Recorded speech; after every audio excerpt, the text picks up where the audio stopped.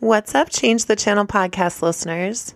My name is Megan Grace, and this is another episode of Change the Channel podcast.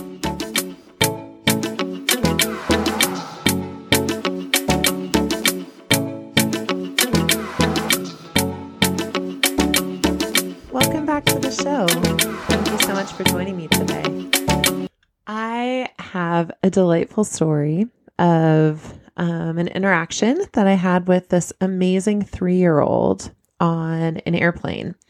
And this little guy's name was Will, and his childlike spirit really began something. It started something. It was a spark. And so I just wanted, as the beginning of kind of dropping into this podcast, just sit with and imagine, give your inner child a little bit of a squeeze. Just sit with the idea, remembering back to who you were when you were 3. Were you someone that was curious, that asked lots of questions? Was your mouth constantly running? Were you trying everything? Do you just have your hands on all sorts of stuff? Can you hear that little baby giggle that, just of pure delight? The world was new to you. When you were 3, were you shy? Would you avoid eye contact with strangers? Did you, potentially only whisper your thoughts to maybe 1 or 2 people that you knew would listen? Did you have a favorite stuffed animal or a favorite toy? Did you have a favorite sweater? Was there a TV program that was your favorite thing? And when you were on, out in the world with your family, did you travel also? Were you a kiddo that would have been on the plane like my new little friend Will? Or is traveling never been a part of your life, or something that happened when you were older? These are all parts of why I think kids are just a different kind of magic, because they are living in the raw, in the now. They are so present. And you ask them to wait even 5 minutes for something, and what does 5 minutes even mean? It sounds like an eternity. All they hear is wait. Or they'll remind you, like, well, you said 5 minutes. You're like, yeah, that is true. They are just, what is happening in the moment, just the unfilteredness of it, I think, is something that begins to just dilute away as we become adults and we learn how we're supposed to be, and keeping our thoughts to ourselves, and shaming ourselves when we want to daydream or have like a moment conversation with someone. So anyway, just as you're kind of embracing that inner 3-year-old that was you, then you can kind of drop into perhaps the experience that Will and I were having. So now fast forward back to the moment on the United Airlines airplane as I had landed going to Austin to participate in another leadership conference. And I was sitting towards the back of the plane, which means, it's going to be a minute as we're trying to shuffle things around, grabbing things out of the overhead bin, that sort of respectful head nod that you're giving the people in the aisle next to you, which one of us is most ready to leave. And I stood up, and this sweet, bubbly, giggly little boy was standing, in the aisle. His mom was giving him a little space to kind of come back around to the ability to walk around. And he was talking to the flight attendants and was, making them giggle. We had a pretty captive audience in the back of the plane. And all of a sudden, Will looks up at me and he goes, "Why is your hair so crazy?" And to be very fair, I have probably enough hair on the top of my head to clothe a small nation. It is noteworthy. It used to get patted down at airports regularly.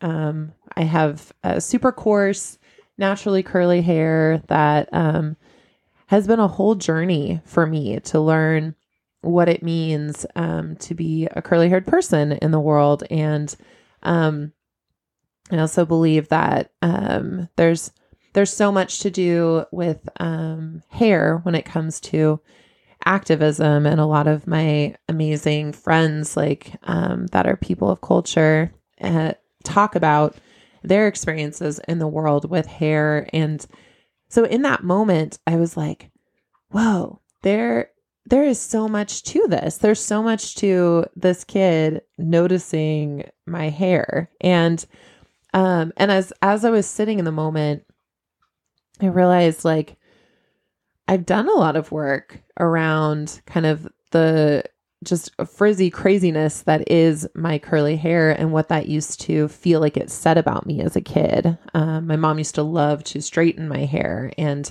the message was always kind of like, it was the subtle message of, let's just try to contain a little bit of that crazy. And I had gone through this, I could hear in that moment, as, sweet little Will was like, man, what is going on with your hair? Your hair is crazy.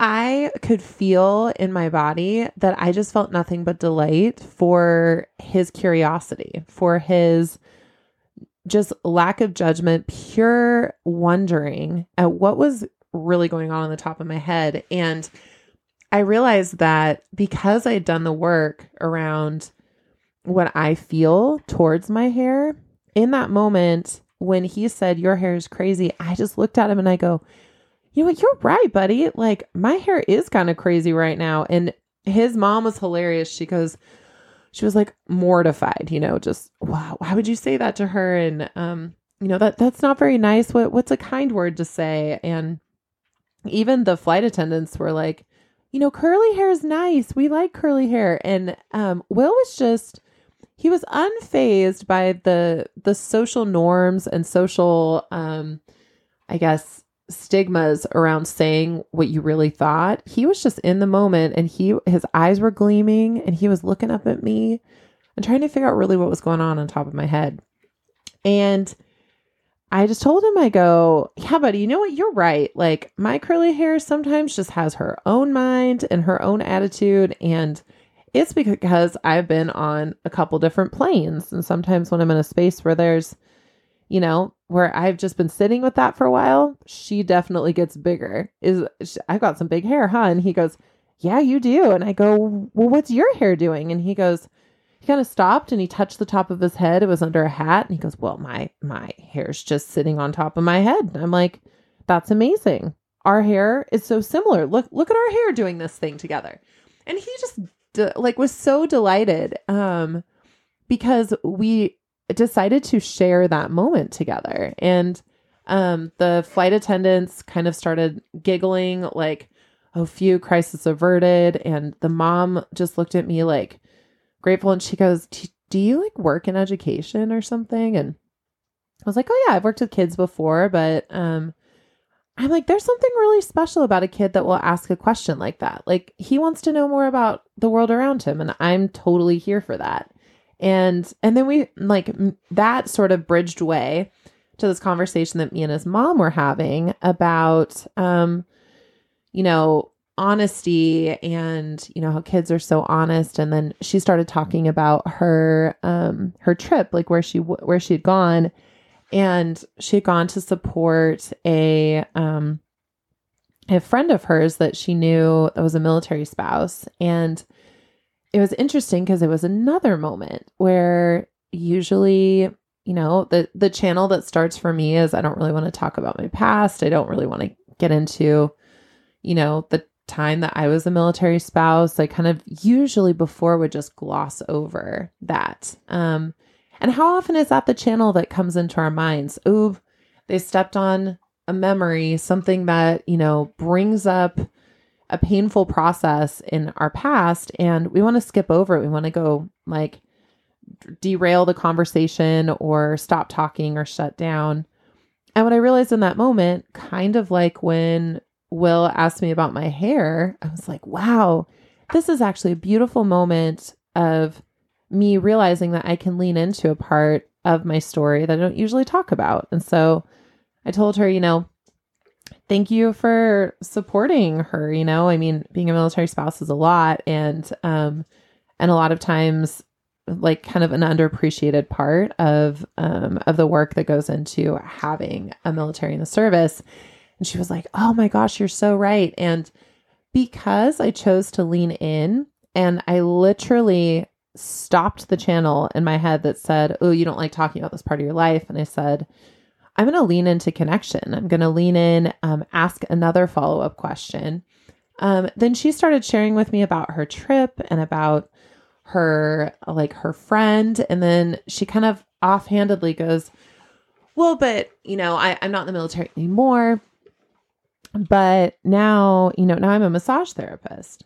I said, that is wild. Me too. And she goes, oh, like, what modalities do you like to use? And got to talking about it. And she also is a somatic body worker and works out of Austin. She said there's one other person really in her direct area that even does the kind of work that she does. And we just looked at each other, and it was like this beautiful sense of knowing and raw authenticity that someone else out there in the world is standing for the same change, the things that mean the most to me. And we just had this moment together, and we're talking a little bit more about our practices. And Will was like popping in with like a few of his little side anecdotes. He was just living his best life for being in the airport. And we both just had so much appreciation for a moment that came out of direct and like unfiltered honesty and curiosity.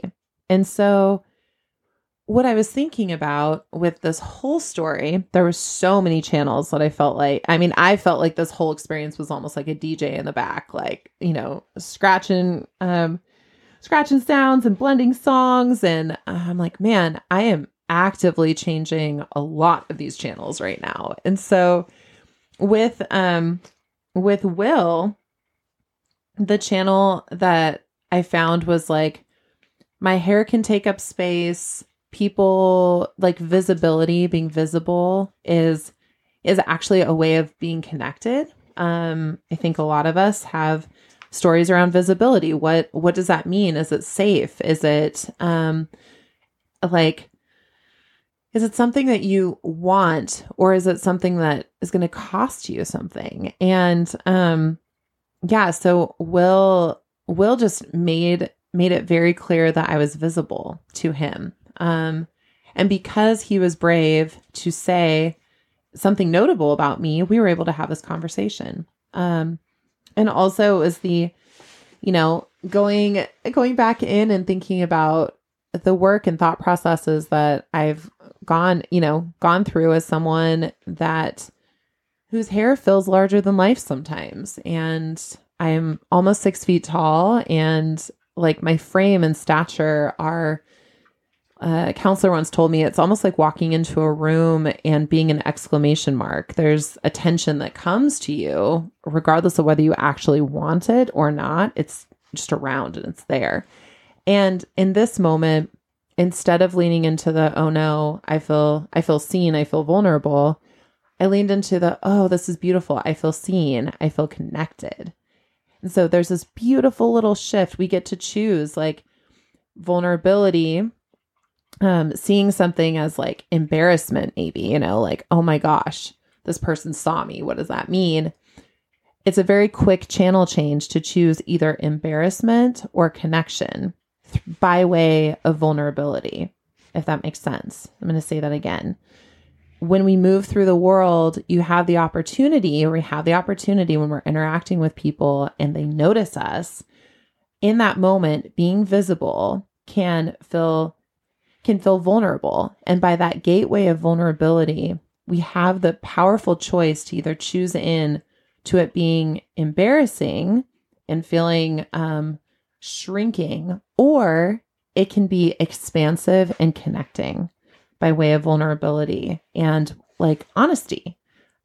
which Will modeled so beautifully. Then the next thing is when we do work around the parts of our stories that we feel the most shame or pain or confusion, what that does is it starts to almost make the monster under the bed feel less distant or less worrisome. The scariest monsters, honestly, are the ones that you've never seen before. You just have in your mind how they might be. And so working through all that came up for me during my 8 years, I was 8 years married, to a soldier. And then I also, was a girlfriend and fiance and all of that. Like, there's just this whole chunk of my life that for a long time, I just never spoke about. I didn't want to integrate it into my life because it was too painful. But leaning in, again, choosing into vulnerability, to talking about it with people that cared about me and were willing to sit with me as I practiced my own levels of bravery around this topic, allowed it to not hit my body in a way of contracting away of the conversation. When Will's mom and I were talking about things to do with the military, it was, oh, that's also a data point in my life.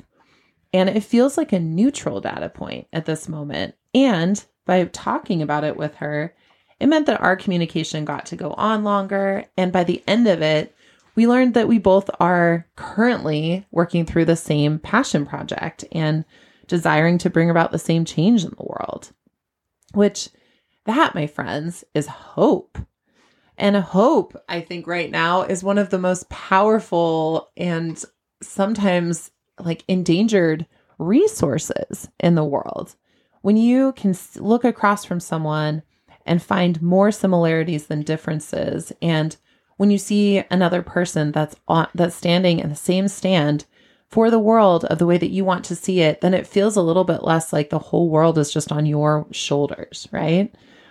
So in that moment, when I opted in to the choice to be visible and choose, in that visible vulnerability, to allow it to be a connecting source, I got to have this beautiful interaction with this kiddo and his mom. And by the time we were done, we were hugging in the airport, and Will was cheering. He was off, charming some other person with his sweet wit and personality. And it was fun also to be able to tell his mom, I don't see kids asking questions as a problem. I see it as actually something beautiful and something to emulate. And so Will and I were sort of playing back and forth with each other in the airport, and he was just unbridled joy and modeling of hope for the future. And so in this whole, of course, airport story, because I really believe the best things in the world happen in the airport, or the best interactions, I guess, at these kind of moments, they feel most noteworthy for some reason in the airport. This is just an invitation to you to look a little bit deeper. Number one, how have you cared for your 3-year-old version of your inner child lately? Are you finding ways to be imaginative? Are you curious about the world around you and the people around you? Are you asking questions that initiate connection, or are you still feeling some version of holding back? And then just notice that. Where does the holding back come from? And does it still serve you in the way that maybe it did before? Or is there an opportunity to risk? And then also, if you have the opportunity, I don't know, I almost feel like when we do personal growth work, it's giving us the opportunity to have more discs in, or more tracks in our DJ playlist of different channels that we can change to, right? Different ways that as soon as something kind of goes off the rails a little bit, or we're starting to feel triggered or whatever, when we spend intentional time with our story in vulnerability, moving through things experientially, then our bodies can heal. And so then when a part of your story that used to be a trigger is brought up, it doesn't feel the same in your body anymore. It's almost like a song kind of getting to a certain point and it's building. And then, when the DJ just blends something else in and all of a sudden it just takes it to this whole nother level. That to me is what ends up being the gift of doing embodied personal growth, learning and work, because it gives your body that bandwidth. It gives your internal channel changing DJ more tracks to move to, as opposed to just, I'm in or I'm out. This hurts or it doesn't. I like it or I don't.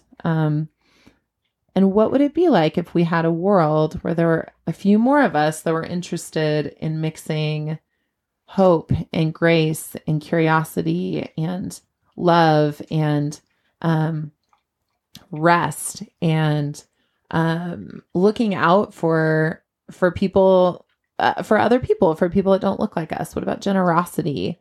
What about humor in the middle of, stories that used to be so deeply sad? What if humor was actually this medicinal balm that we added in? And of course, we can't use all of one thing all the time, right? But the more we do this embodied learning, the more we have these tools readily available to be able to mix, I guess, the tracks or the playlists of life for us, right? Hopefully didn't get too deep in that metaphor. Like, man, I love me some music. I love feeling within my body what it feels like when I'm moving down a track.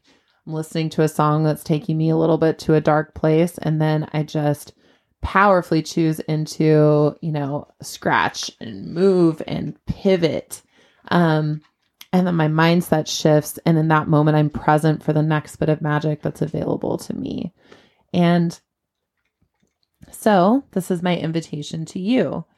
What are the I can't touch this buttons in your life? What are the parts of your story that as soon as it's brought up, you feel your body retract away from it, or you feel all of a sudden different than other people in the room, or it doesn't feel safe to be visible? Just notice what those are. And invitation to get creative. There are somatic practitioners like me that love to work with where those stories are stored in the body and how they can be integrated in a way that allows you to be more resourced in the world as the stuff comes up. So just take notice of that. And then also take notice and find some way today to honor that beautiful inner 3-year-old, inner child that is you. Maybe it's deciding to put bubbles in the bath, like bubble bath, or maybe it's singing at the top of your lungs unabashedly in the car, or maybe you wear like funny outfit, or maybe you like eat cereal for dinner, or something to symbolize to your inner child that you're still available for that which is curious, that which is joy-filled, that which is possible in the world if you're present. And so, thank you for being with me on this journey, this moment in time with Will and his sweet mom. And I really deeply hope that you will find ways to move through some of those stickier stories that are in your life, to be able to be integrated and available and resourced for all the connections that are available to you in this beautiful world. Sending everyone's ears that are listening right now just a dash of hope, of humor, of love, of deep, deep resonant belonging. Because, my dear, especially at Change the Channel, who you are, what you be, what you're up to in the world matters deeply to me. So thank you so much again for listening. And this is another episode of Change the Channel podcast. We'll talk to you next week.